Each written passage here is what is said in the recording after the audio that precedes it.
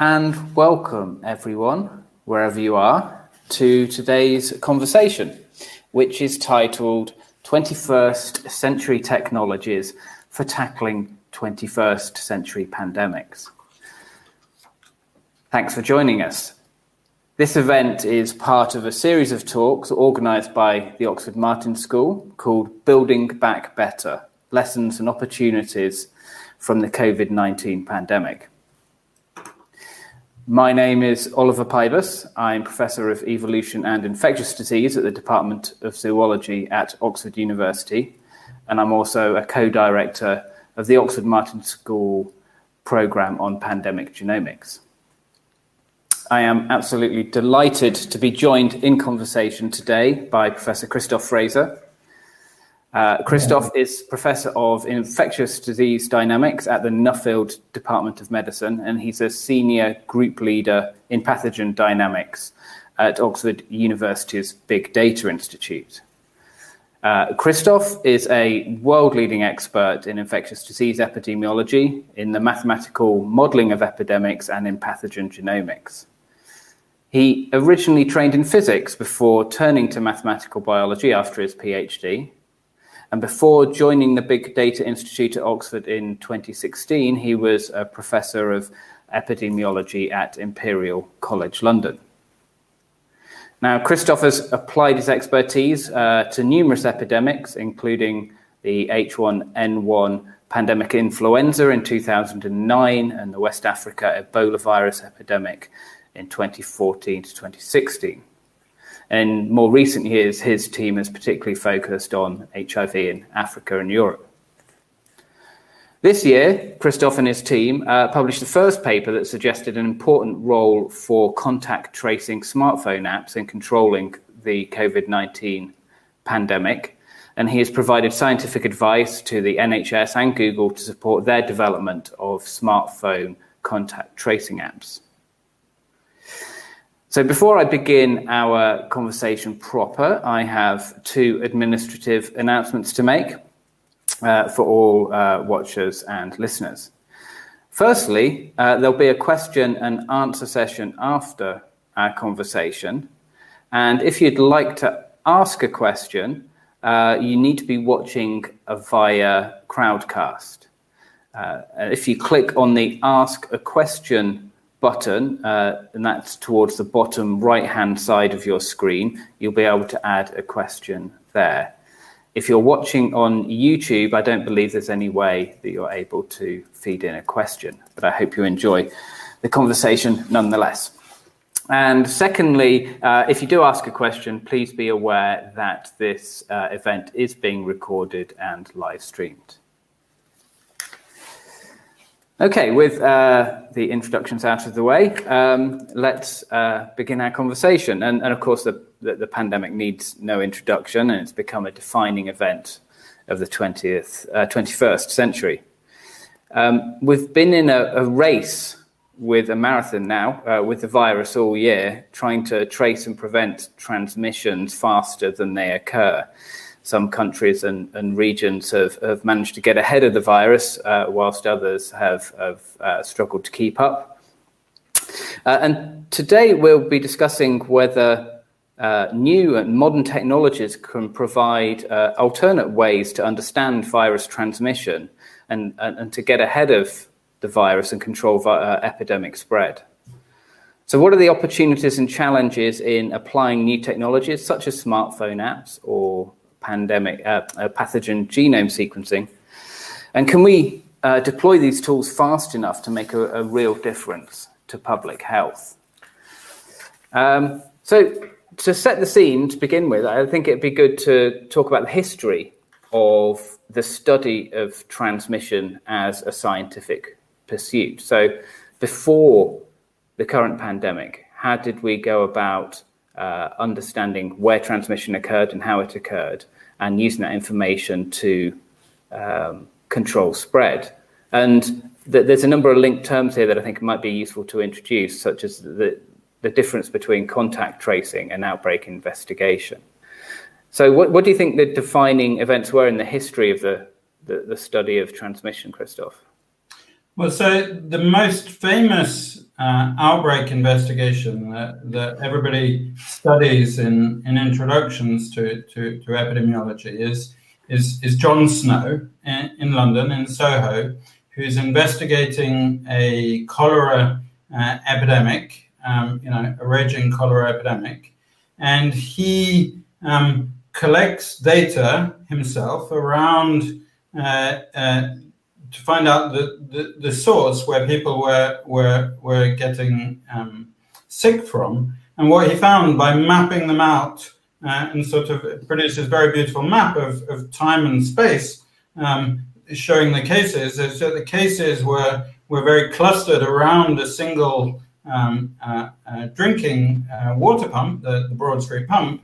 And he also found that there was a few unlinked cases, but when he went to interview people, he found that the cases that were far away, people were actually coming to Broad Street Pump because that's where they liked the water from. So that was a classic outbreak investigation where you ask a number of people who are suffering from a disease, a questionnaire, and you look for a common denominator, and that common denominator points to being the source. So that's kind of outbreak investigation, which identifies a common source, which is, a closed space and time where people have been exposed to infection and acquired infection. And Wade Hampton Frost, who is sort of one of the later founders of the study of epidemiology and who was the head of the US Public Health Service in the 1918 pandemic of, the famous Spanish flu pandemic, he had systematized John Snow's approach. So he would travel around the US, sort of investigating water-borne diseases, and he would produce these maps, and he would invariably find the source. Now, contact tracing is a little bit different. It's sort of, the early days of this, it was done a lot for tuberculosis, and it was done for cholera in households, and it was done, actually, Wade Hampton Frost did it in the 1918 flu. You go around and you look at the cases, you typically see clustering of cases in households, and basically the point of that is that if it's people who are in close contact for a period of time, you might not be able to attribute it to a particular place, and it might only be a small number of cases. So contact tracing is about mapping out the contact events that link people and to break the transmission chains, typically by quarantining people at home. But they kind of link together, because if you imagine, and we saw this a lot in Ebola, we saw this in the SARS epidemic. If you imagine a super spreader event, a super spread event is kind of where contact tracing meets outbreak analysis. That's a single person at a single place. It can be in a food market, it can be in a church, it can be in a concert, somewhere where people aggregate, and where essentially a lot of people came into contact with a single person, causing an outbreak. So in all cases, it's about finding the source case and using that to contain the infection while disrupting as few people as possible in the process. So in the case of the famous cholera outbreak that John Snow investigated, there was a fairly direct public health intervention that came from his identifying the outbreak, which... he removed the Broad Street pump so that people can drink the water, and people still look at the time series, and just as we see now, people argue whether it was actually already going down before he asked the pump. But that was an ongoing exposure in a place, and you close the Broad Street pump, and the direct analog of that was, if you look back at the start of this year, the exposure in the food market, seafood market in Wuhan, which was the first time that we heard about COVID. It's not where we think COVID started. We think it probably, you can comment more on the origins from your own work, but we think it started a few weeks before. But in the seafood market was a very similar situation to John Snow's Broad Street pump. Is people were coming to the market, had these strange symptoms that were showing up in hospital. And similarly, people went through the questionnaires, and what did they have in common? They all went shopping at this seafood market. And the first intervention was closing the seafood market. And then, of course, now we have lots of molecular tools which were able to say this was a new virus, and people were being exposed by contaminated surfaces in that seafood market. So directly, it's exactly the same approach that John Snow took. So it sounds from what you were saying earlier, there's sort of continuum, and both contact tracing and outbreak investigation lie on this continuum. For some pathogens, are they better controlled with outbreak investigation, or are other pathogens better controlled through contact tracing? And are there characteristics of pathogens that make them better controlled by either of those two options? Yeah, so I think there are two really important characteristics which determine, whether you want to focus the contact tracing, you're really looking at the person, and the outbreak investigation, you're looking at the source, which might be a person at a certain point in time. But it really depends on the route of transmission and the extent to which you have super spreading. So if you imagine, if you look at to some extent, all pathogens have super spreading, but some more so than others. So if you look at flu transmission, some people are more likely to infect others. Some people are more infectious than others, but it's not massively heterogeneous. We characterize this in earlier works, even going back to some of the data from 1918, and we see a very consistent message that it's sort of it's close proximity contacts, predominantly through droplets and aerosols, and predominantly through children at schools, and then children when they come home. But you don't see these really large outbreaks. Now you see at the other end of the spectrum, SARS is somewhere in between. If you look back to SARS in 2003, it kind of caused these really big outbreaks. There was a big outbreak in a hotel in Hong Kong. A couple of hospitals had outbreaks involving 200 people that were, at a single point in time, there was a block of flats that were contaminated. So that's sort of, where you want to be doing both contact tracing and outbreak investigation. And then you look at sort of the environmental sources of cholera. So, for example, there was a really big outbreak of cholera in Haiti recently after the earthquake. And there it was really linking it back to a contamination, to a source of contamination. So probably, something like flu or maybe HIV, you're not going to look for places and sources.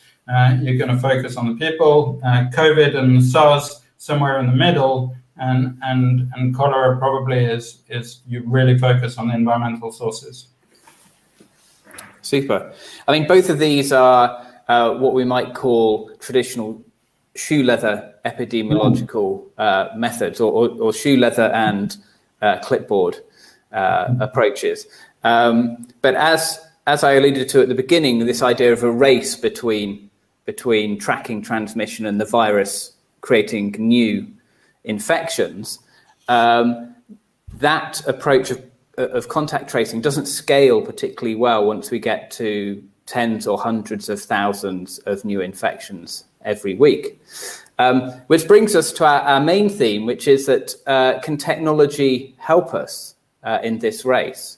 And the two technologies I think we're going to mainly talk about today are using smartphones to help notify people of their risk of infection, and using genomics to look at the genomes of viruses and pathogens to understand how they have been spreading in the past.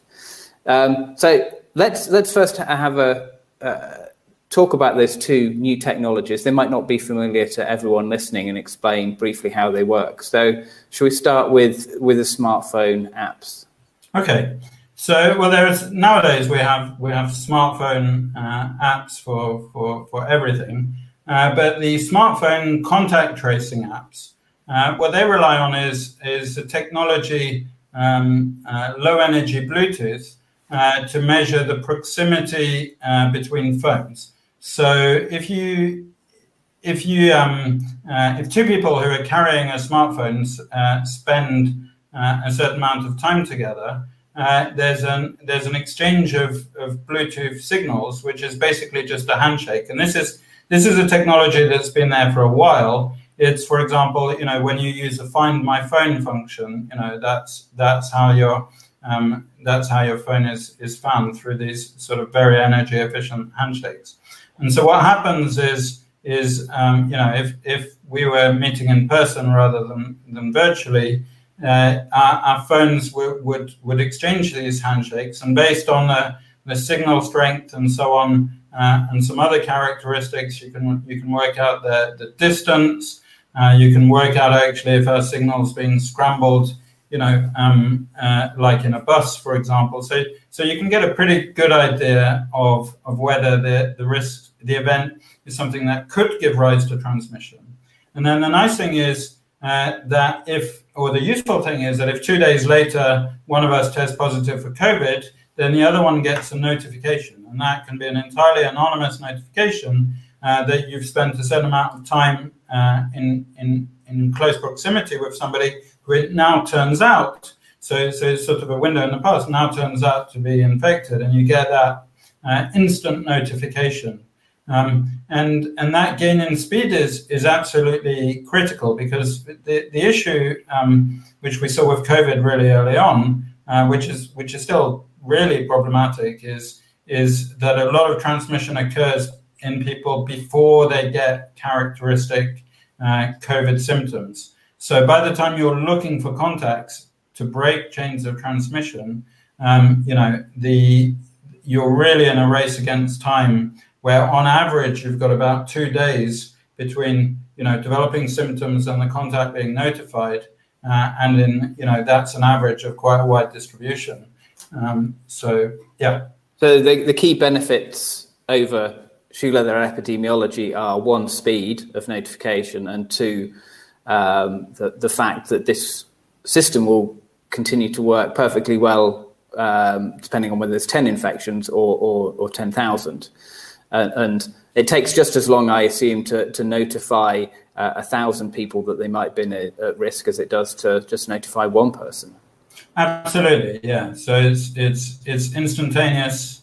There's it's not quite instantaneous. So, for example, there are some filters that are built in to make sure that the system stays secure. That it can't be gamed en masse and so on, which is really important, I think, with digital technologies. But basically, it's very scalable, and if you start to imagine that coupled with these rapid point of care tests, which can now be manufactured, antigen tests, and in the future, we could manufacture antigen tests for any new antigens for future pathogens. You could imagine getting tested, getting a result within half an hour, and then notifying contacts being notified later. But at this point in time, it sort of speeds the contact tracing process. It's also the other benefit is that it helps when you don't necessarily take down the name of everybody. If you spend some time at the pub or the restaurant, the person who is sitting behind you closely in the adjacent table. Now, we've seen through the pandemic that restaurants are supposed to take people's names, and in fact, they then sell that. Some of them sell that data to make money. So this is more privacy preserving, and it doesn't care whether you know the person you had contact with or not. And is there a key threshold in terms of the number of people that need to be using it for it to be effective, or is there still benefit from it irrespective of the take-up? So there's benefit. As soon as you have one group of friends or a group of colleagues or a group of co-workers who meet, there's a protective effect for that sort of bubble of people. There's two ways of thinking about this. You can either think about it, from the perspective of the chief scientific advisor or the minister of health, who thinks, what do I need to protect, the whole population? And there is a protective effect there, probably once you get past about 15% of the population who are users. In the UK, we're sort of over 30%, something like 40% of adults. So we're well above that threshold. But if you think about it as an individual user, the threshold is, are the people you come into contact with also using the app? So really, it only depends on what's happening in your neighborhood in terms of that direct sort of benefit. Okay, let's briefly introduce the listeners to pathogen genomics, and here, of course, we're talking about virus genomics, and this is a topic that both you and I have spent a lot of time researching. So some, but not all of our listeners might know that infectious microorganisms such as bacteria and viruses undergo quite high rates of evolution, and that means that the genome or the instruction set for that virus or bacteria is often slightly different in each infected individual. And if you use genomic technologies to read that genome, you can observe these differences. And the interesting thing is that the differences accumulate during the chain of transmission, so that the pattern of shared differences amongst different infections reveals the history of transmission events as that pathogen has been spreading. Now, that seems a little bit remote, I guess, from the process of transmission, but does it contain information about transmission that the other sources of information that we've been talking about don't? Absolutely. So if you imagine, the some person who's infected, who you've sampled, being able to work out. So if you're investigating a cluster, for example, you've got a cluster of cases in a hospital, or a cluster of cases around a school, or a cluster of cases has appeared, around a care home. Then being able to say, are these infections actually linked? Is there a super spread event that's happened here? Is there something for me to understand? Or to actually being able to reject transmission, to actually say, well, yes, there are a few cases here, but they don't seem related to each other. They just happen to have been at the same place at the same time. Is critical to understanding that. And if you're going to do something like close a school or close a workplace, and you want to do it quite early on the basis of the first few cases you're seeing, because this is always about speed. So, the metaphorical Broad Street pump, you want to prevent infections by removing it as quickly as possible. So the quicker you get the information about whether you're really seeing a new outbreak, and the more effective your action is going to be. I mean, likewise, I don't know if you want to, you did lead a study looking, instead of a school level, you looked at country level, the number of introductions into the UK, what did that tell us about the... Yeah, I think you're right that one of the key benefits of this data is the ability to determine the number of different chains of transmission that are in a particular location. And this year, during the COVID pandemic in the UK, genome sequencing has been widely used across lots of settings, and in hospitals, very important if there is an outbreak occurring, to determine whether this is just one outbreak or multiple. And in fact, it might be affecting different wards or different parts of the hospital, and do they need one outbreak response team or two? And typically, going all the way back to John Snow and Broad Street Pump, you were saying about how people had come in from outside and been infected. So in traditional epidemiology, there will be the idea that cases that are near each other in space and time are likely to be linked through transmission. And that's usually, but not always, the case. And if there has been movement of individuals, whether within a country or internationally, that can produce infections close to each other in space and time, but they're not actually linked to each other in terms of a close chain of transmission.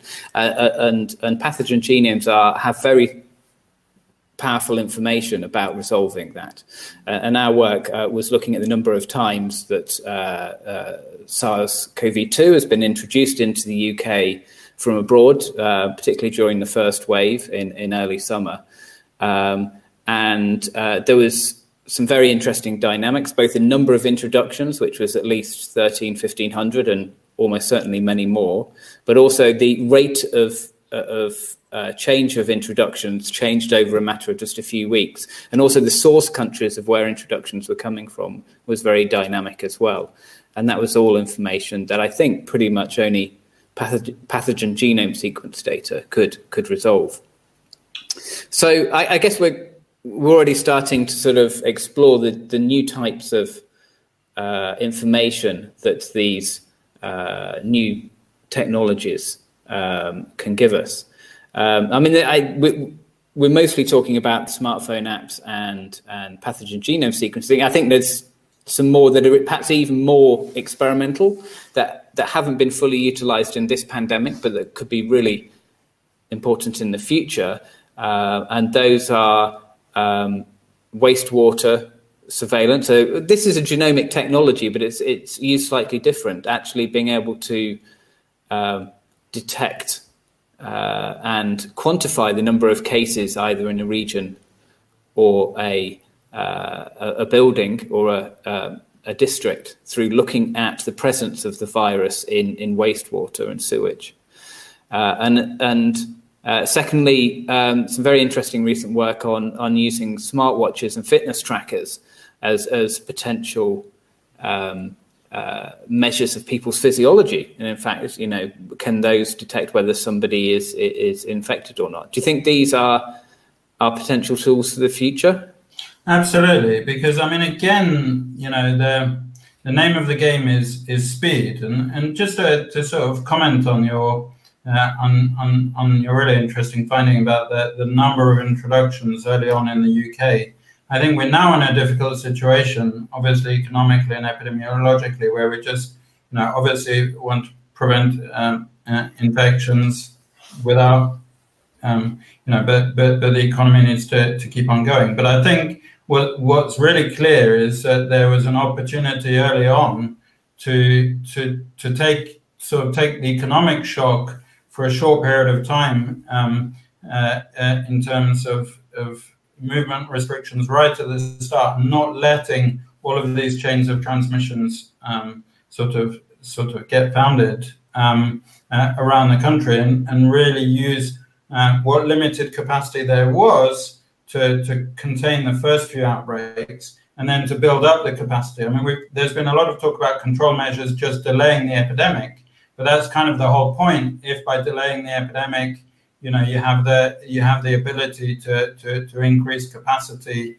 and then actually open up things later. And I think economically and epidemiologically, that early action is really and it's not a theoretical argument, because it's very clear that that's one of the signatures of the countries that have come out of this relatively well. And again, that early notification. I mean, at the moment, you see the pandemic starting, don't you, with a cluster of cases, essentially by the time you see the first super spread event. But you could imagine that with sequencing is sort of is very specific, and it's very agnostic. So you could see very quickly, if people come in with respiratory infections, if this looks unfamiliar. Sequencing is now getting sort of cheap enough that it can be, and it is being worked into sort of standard diagnostic practices because it's rich in information. It's quantitative. It tells you how much of the pathogen there is. It gives you some indication about what the best way to treat this particular case is, and so on. So I think there's lots of future there, and wastewater surveillance as well. Again, it's anonymous, and it allows you to count how many pathogens are circulating. The wearables, again, it gives you that speed. So you could imagine an indication. We probably don't all want to be testing for everything all of the time, but you can imagine an indication that would tell you, yes, you should get tested, and anything that allows you at the right time to get tested, and then to take appropriate action at a personal level in terms of managing your risk, not transmitting to your family members, not transmitting to people who are vulnerable, and allows contact tracing to happen so that people, contact tracing is all about disseminating information so that people can take appropriate action and avert infection spread. So digital technologies, a tremendous way of disseminating that information and organizing that information. And the genetic technologies really allow you to differentiate between the different pathogens going on together. Thank you. And it comes back to our analogy of a race, that no matter what the infrastructure for test, traced, and isolate is, it's always going to have a finite capacity. Yeah. And we've been able to build the capacity of that infrastructure through time. It was initially too small in the UK, and it was potentially greater in other countries before the pandemic occurred, which is why they were able to deal with things better. And all of these technologies are helping us increase our speed in this race and to try and keep up with the virus. And do they work synergistically? I mean, I'm looking towards a super optimistic future where actually some of these technologies start to link in with each other, and their combination would be vastly more efficient than each on its own. Yes, I think so. I mean, as I think pathogen genomics, will get linked into routine diagnostics because partly is just to do with the pricing. If you look at the cost of running a standard microbiology or infectious disease laboratory in a hospital, the progress in sequencing just makes it competitive on price, and you just start stacking up all of the data that you can get from this one sample. To me, it kind of seems inevitable that things will go in that direction. So just smartphones are the way, as a patient, they're the way you get the information in a really usable manner. So if I get information, anonymous information, that you should test for X or Y, that's very useful. Of course, not everybody has a smartphone. It's still, we're in the age of apps, but there's still sort of a quarter of the population who don't have a smartphone. So it's a direction of travel, but we need multiple solutions. And if you look in the case of COVID, smartphone technologies would not have helped with the care homes, which account for a very significant fraction of the mortality. So it's we still need care and infrastructure and so on. But in infectious disease control, to some extent, you never lose, right? Because if you're preventing infections amongst people who are happy to use smartphones and apps, you're also preventing infections spreading out into the hospitals and then into the care homes. So because we're so connected. Great. I was thinking of exploring a bit further sort of distinction between metagenomic virus discovery for new pathogens that we haven't seen before versus the kind of testing that we have now, which is very specific testing for a known disease that we're trying to track the spread of.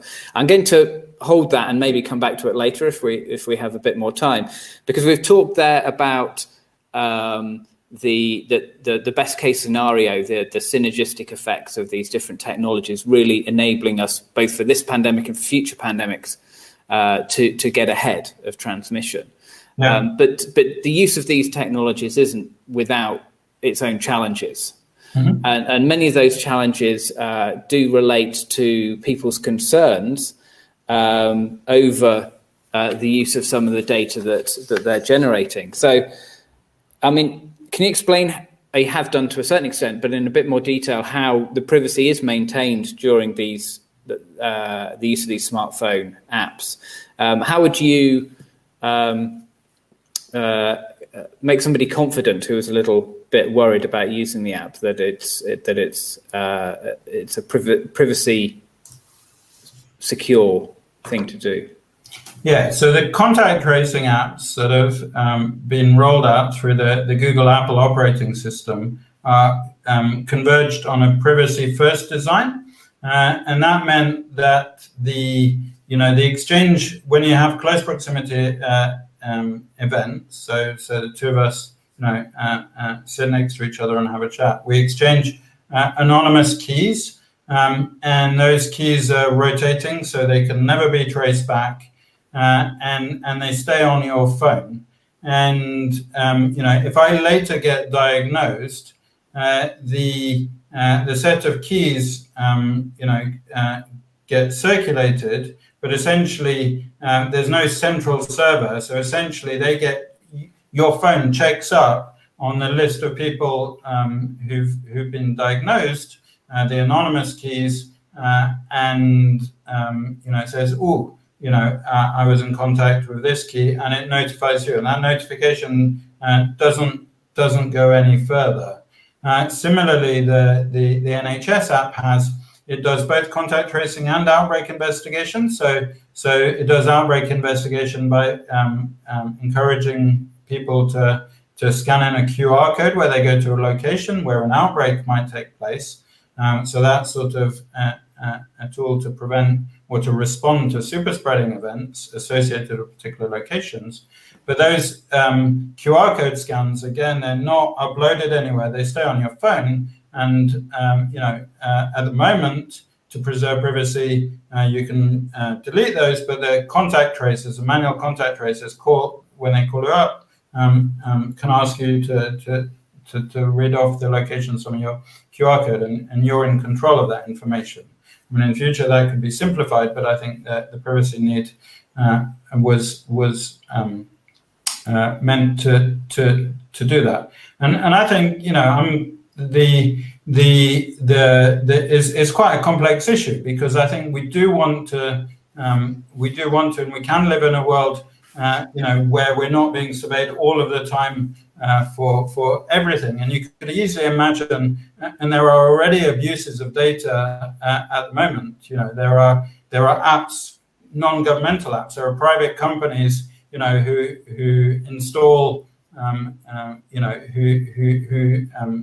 pull in data from marketing apps. And collate that data and collate a lot of information about you that you may not be aware about. So privacy is a really important issue, in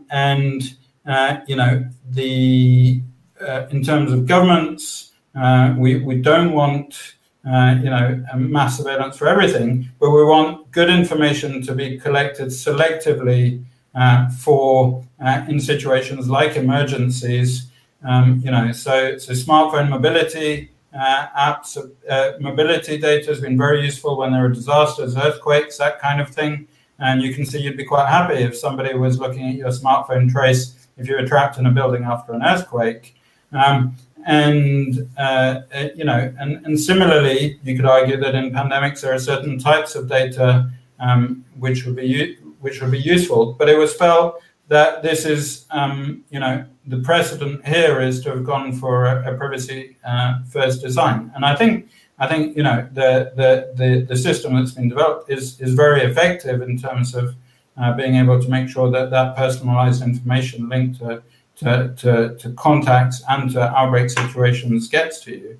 But it does mean that being able to find out what type of contacts give rise to infection is not really within the purview of this app. So compared to the shoe leather epidemiology, this is focused much more on function. But I think It's clearly a compromise, right, between what the technology could potentially do. A lot of that potential isn't being met by the current apps, but that's a necessary compromise in order to ensure that people feel confident to use it, and that we can still get the benefits of a reasonably high take-up. That's right. So that, and I think, that's the way it was designed, and I think is a really good design at this point in time in terms of being able to achieve that. It will be interesting to see in the future whether, in an inter-pandemic period, whether people's socially, as a society and individually, people's views on the value of this data and the risks to their data change. I mean, it's true enough to say that considerably more personal data is used to put an advert selling you a car on a website than it's being used to give you notifications through the smartphone tracing apps. Definitely, yeah. There isn't a great deal to touch on in terms of pathogen genomics, I think, in terms of patient privacy, because those genomes are generally shared in an entirely anonymous way. And just to clarify, these are not genomes of the person who has been infected. It's the genome of just the infectious agent itself, which tends to be quite small and short.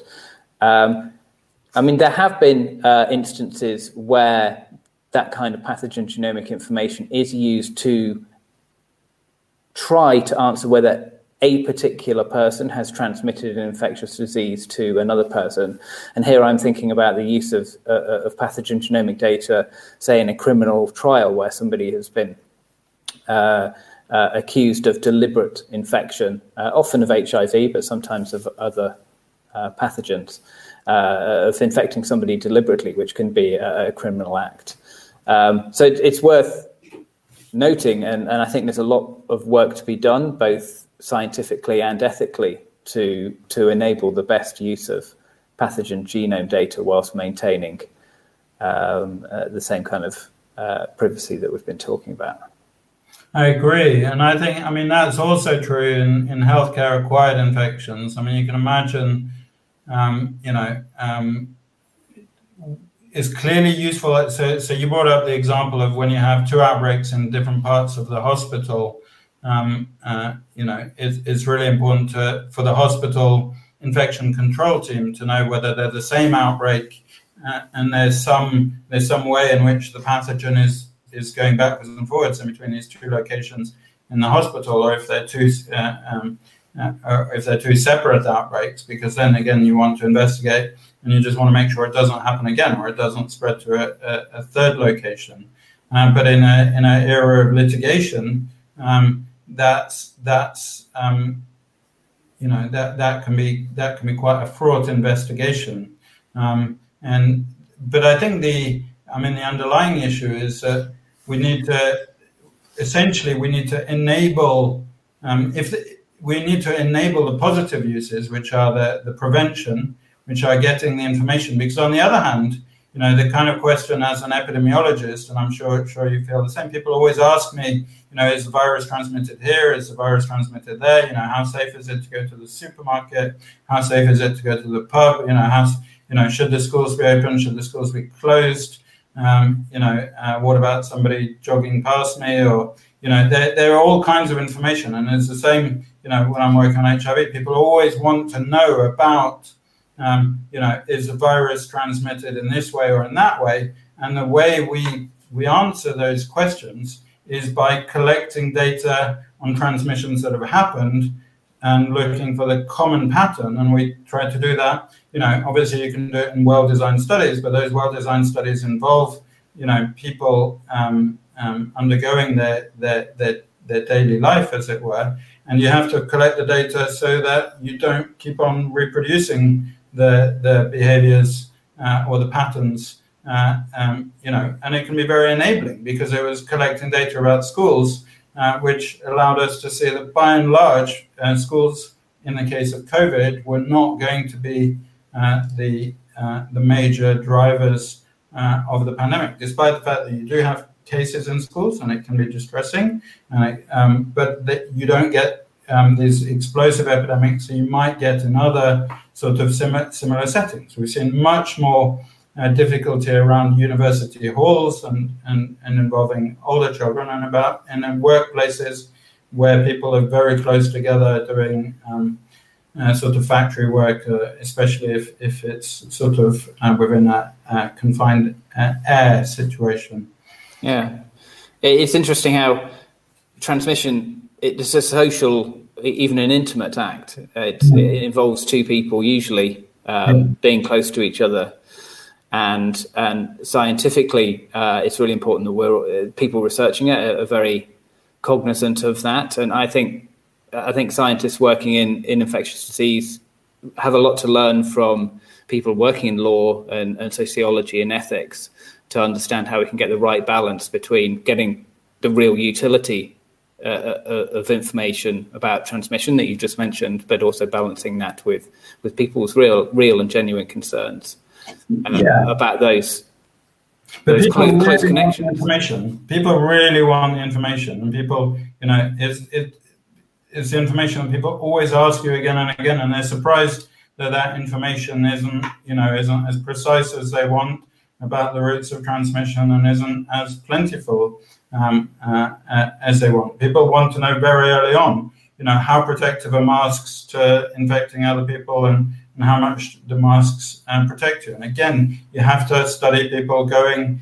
in their everyday life. So there's sort of three ways about thinking about that. One is, you can have opt-in, opt-out. So some people opt in to sharing these data to a certain fraction of people. Then you can think like with the contact tracing apps, there was a lot of progress made in terms of privacy preserving algorithms. So wherever it's possible to do what you want and to use algorithms. So for example, your computation, the epidemiological question, where does transmission happen? It might be that I write or somebody else writes a piece of code, but that piece of code gets run on your phone. So the important answer, never leaves your phone. The data never leaves your phone, but the computation is the bit that travels around and that gradually builds up the statistical answer. Yeah. And then the third aspect is simply that there are some people who are health researchers who are governed by a code of conduct and who don't misuse your data because, they're not open data, they're sensitive data, just like clinical records are, I think, it's been an absolutely fascinating conversation. It's been wonderful talking with you, Christoph. We could go on to, I was going to ask you sort of what three things do we need to do to prevent the next pandemic? Perhaps we'll leave that for one of the audience to pose as a question. So thank you so much for that fabulous conversation. And let's take a look at some of the questions that have come in. So I am just starting to negotiate the question window on this broadcasting system. Okay, so we have a question here with 4 upvotes from none other than Charles Godfrey, director of the Oxford Martin School. And that question is, which technology that will help cope with future disease challenges has been accelerated the most by COVID-19? And I guess I could add to that, which needs the most acceleration for the next pandemic? Yeah, well, I guess we can both give an answer to that. I mean, clearly, one of the things that I take away from looking at the way things have progressed is that preparing in advance, is really useful. And the speed of the vaccine development didn't come from nowhere. The vaccines that were developed. So that was the most impressive story so far, for sure. But it was built on 20 years of planning. The Coalition for Epidemic Preparedness and Gavi and so on, international organizations had looked and convinced governments to donate large amounts of money with great foresight into generic platforms. And the vaccines, the Oxford vaccines, the Moderna, the mRNA vaccines, these were vaccines which had been explicitly designed for a pandemic situation, and they've worked. So it's very tremendous. But still, if we could not experience what we've experienced this past year while waiting for the vaccine, that would be good. I think digital technology in all its forms, including contact tracing, really has come forward. And I'm pretty sure that we're now in a situation where something could be deployed that was really good, could be deployed right at the start of an outbreak with very applicable sort of tools that really would make a difference. And I think rapid point of care testing, involving sequencing. So on the technologies side in my group and together with colleagues, we're sort of working on getting those rapid point of care tests. So we've been working on this in the context of HIV, but the platforms are very general. So we do that rapid test from a saliva sample or a blood sample, and a very small sample, and you get a result, a preliminary result there and then, and you go and confirm it by doing sequencing. So rapid point of care testing, immediate dissemination of the information across the risk network, through outbreak analysis, through outbreak information and contact tracing. I imagine that could be done much more quickly in the future. Yeah, my pick for the future would be, I think, the wastewater surveillance. I mean, it is starting to be used now, but in a still a fairly experimental way. But if we could get the infrastructure and the analytical capability to pretty much be screening wastewater and other types of environmental samples, perhaps air, filtered virus or bacteria from large venues, then we have the potential not only to quantify an outbreak better when it's been detected, but also to detect a new pathogen that emerges in humans right at the very beginning of an outbreak, when there perhaps are only 10, 20 or 100 people infected. And as we know, speed of response is everything, and to nip an epidemic in the bud. Yeah, no, I agree. I mean, that sounds phenomenal. Huge technical challenges, both in terms of basic science and in terms of operational research. I mean, everything from the amount of rainfall, the water flow in the sewers, fatbergs, and everything comes into whether the numbers you get out are reliable or not. I mean, I guess the other question we're going to, figure out over the next few years is sort of predicting out of, the multitudes of viruses and bacteria, most of which are entirely harmless. What are the things that have a pandemic potential? Because, I mean, I think a SARS-like coronavirus didn't, was a reasonably plausible high-risk pathogen. I mean, the MERS coronavirus is not that distantly related, and has been sort of regarded as possibly the number one threat, globally. So we can probably do you think we can make quite a good job in terms of knowing what we're looking for as well when we're looking? So there's a really interesting academic debate happening right now in terms of whether it is valuable to invest large sums of money in attempting to identify and discover all of the viruses that are out there in other species and in the environment, and to get some information about them before they potentially jump into humans.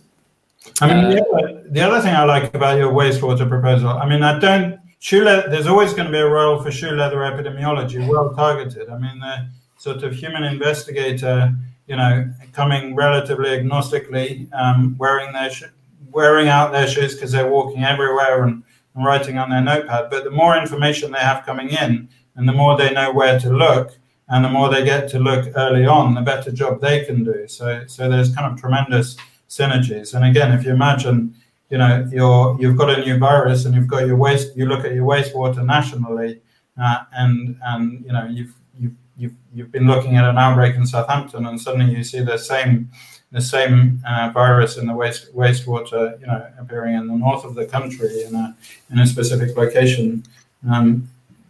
Your weather epidemiologist will be looking in the right place. We have this vision of a centre with big computer screens on it, flashing up sort of warning new virus reported in Cardiff, say, but of course that's just in Hollywood movies. But that would be the kind of thing that it would be nice to have before the next pandemic. Let's take a look at some of these other questions. There's one from Donna Seymour, which reads: you mentioned contamination of surfaces in the Chinese food market. Do you think that was the main mode of transmission or airborne transmission? So I guess this is related to some recent discussion of whether the virus can be transmitted to a region like China, which has effectively eradicated it, and initiate a new chain of transmission, not through infected travellers, but through products, particularly those that have been frozen or in the cold chain. So my understanding is that in this particular outbreak, it was environmental surfaces, and the virus was recovered in environmental surfaces in different locations in the market. But in the epidemic more generally, sort of airborne and direct droplet transmission has been the most prominent form of transmission. And it's worth noting that we've closed down a lot of the opportunities for the super spreaders. So this sort of, at the moment, the sort of degree of what transmission we see sort of reflects a little bit the measures in place. So in large parts of the world, big gatherings, are not allowed and are not happening, and so on. But at this point in time, the main form of transmission is airborne and direct. And again, the importance of social distancing and masks. And again, I don't see these things as contradictory. I think a lot of well-designed digital data and pathogen data would be very helpful in the context of studies to better understand the effectiveness of masks. Again, if you're looking at the effectiveness of masks, being able to ask whether two cases are linked or not within a study using pathogen genomes would be an essential tool. We've seen that in the case of HIV, to prove the effectiveness of condoms, to prove the effectiveness of antiretroviral therapy, pathogen sequencing to say these two people definitely weren't linked by transmission, makes those studies much more powerful. That's great. I am just scrolling through the questions. Are you able to see the questions? Are there any that... Yeah, there's one that's got lots of votes about surveillance and privacy. Okay. I haven't found that one. Do you want to read it out? How do you navigate people's concerns with surveillance? Certain countries that have been successful with contact tracing have more explicit surveillance of its peoples, but in the US and probably much of Europe, individuals are very forthright about privacy. How should people feel about these technologies and privacy? We kind of discussed it a little bit, but I think there are ways there is a challenge for the scientific community to find ways of doing the prevention we want and getting the generalizable information we want without invading people's privacies, because people are also very forthright that they want the data, they want the information, they want to know, is the school risky, is my school risky? People say, it's quite interesting, I find it quite interesting. People, on the one hand, want privacy and need privacy, and I'm a great fan of George Orwell. I don't want to live in a surveillance totalitarian society. That's very important if you're thinking about the future to me. But on the other hand, if there's an outbreak in a local school, people really want to know the information. Was my child playing with the, and so on and so forth. So, and there's a balance in between those two things. But one of the really interesting things I think going forwards I've seen is algorithmically So one way is to sort of explicitly regulate that balance, the same way we regulate whenever in human rights you have, you always have trade-offs. So you can explicitly negotiate that trade-off, but also there are algorithmic ways of actually sort of getting your cake and eating it. So getting the privacy and getting the information. It's worth noting that the apps in different countries are very different. Yeah. That some of those apps that have been used, particularly in East Asia, are storing and retaining very different kinds of data to the ones that are being used in Europe.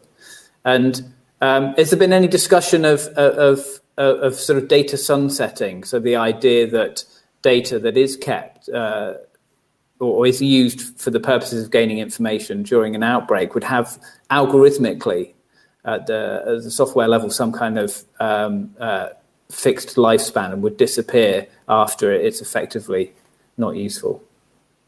So there is very active discussion about sunsetting. I think to some extent the resolution with these particular contact tracing apps has been to go towards privacy, so not collecting the information in the first place, as being even better than sunsetting it in terms of privacy. But I think, again, that's not straightforward because you have to, there's some information that, you want to keep because you're helping the next group of people that maybe probably will be us, or us, involve many of us, because the next pandemic, won't be that long into the future. I think I don't know what your opinion is. So that discussion requires quite careful thought. And I think the key thing is that people want to know that the process is relatively transparent and properly overseen by members of the public, by ethicists, and so on. And I think if we can have a sort of mature discussion around the value of these data and why they're sensitive and who they're valuable for and how they can be misused and what we can do to stop that from happening, then a consensus can be reached.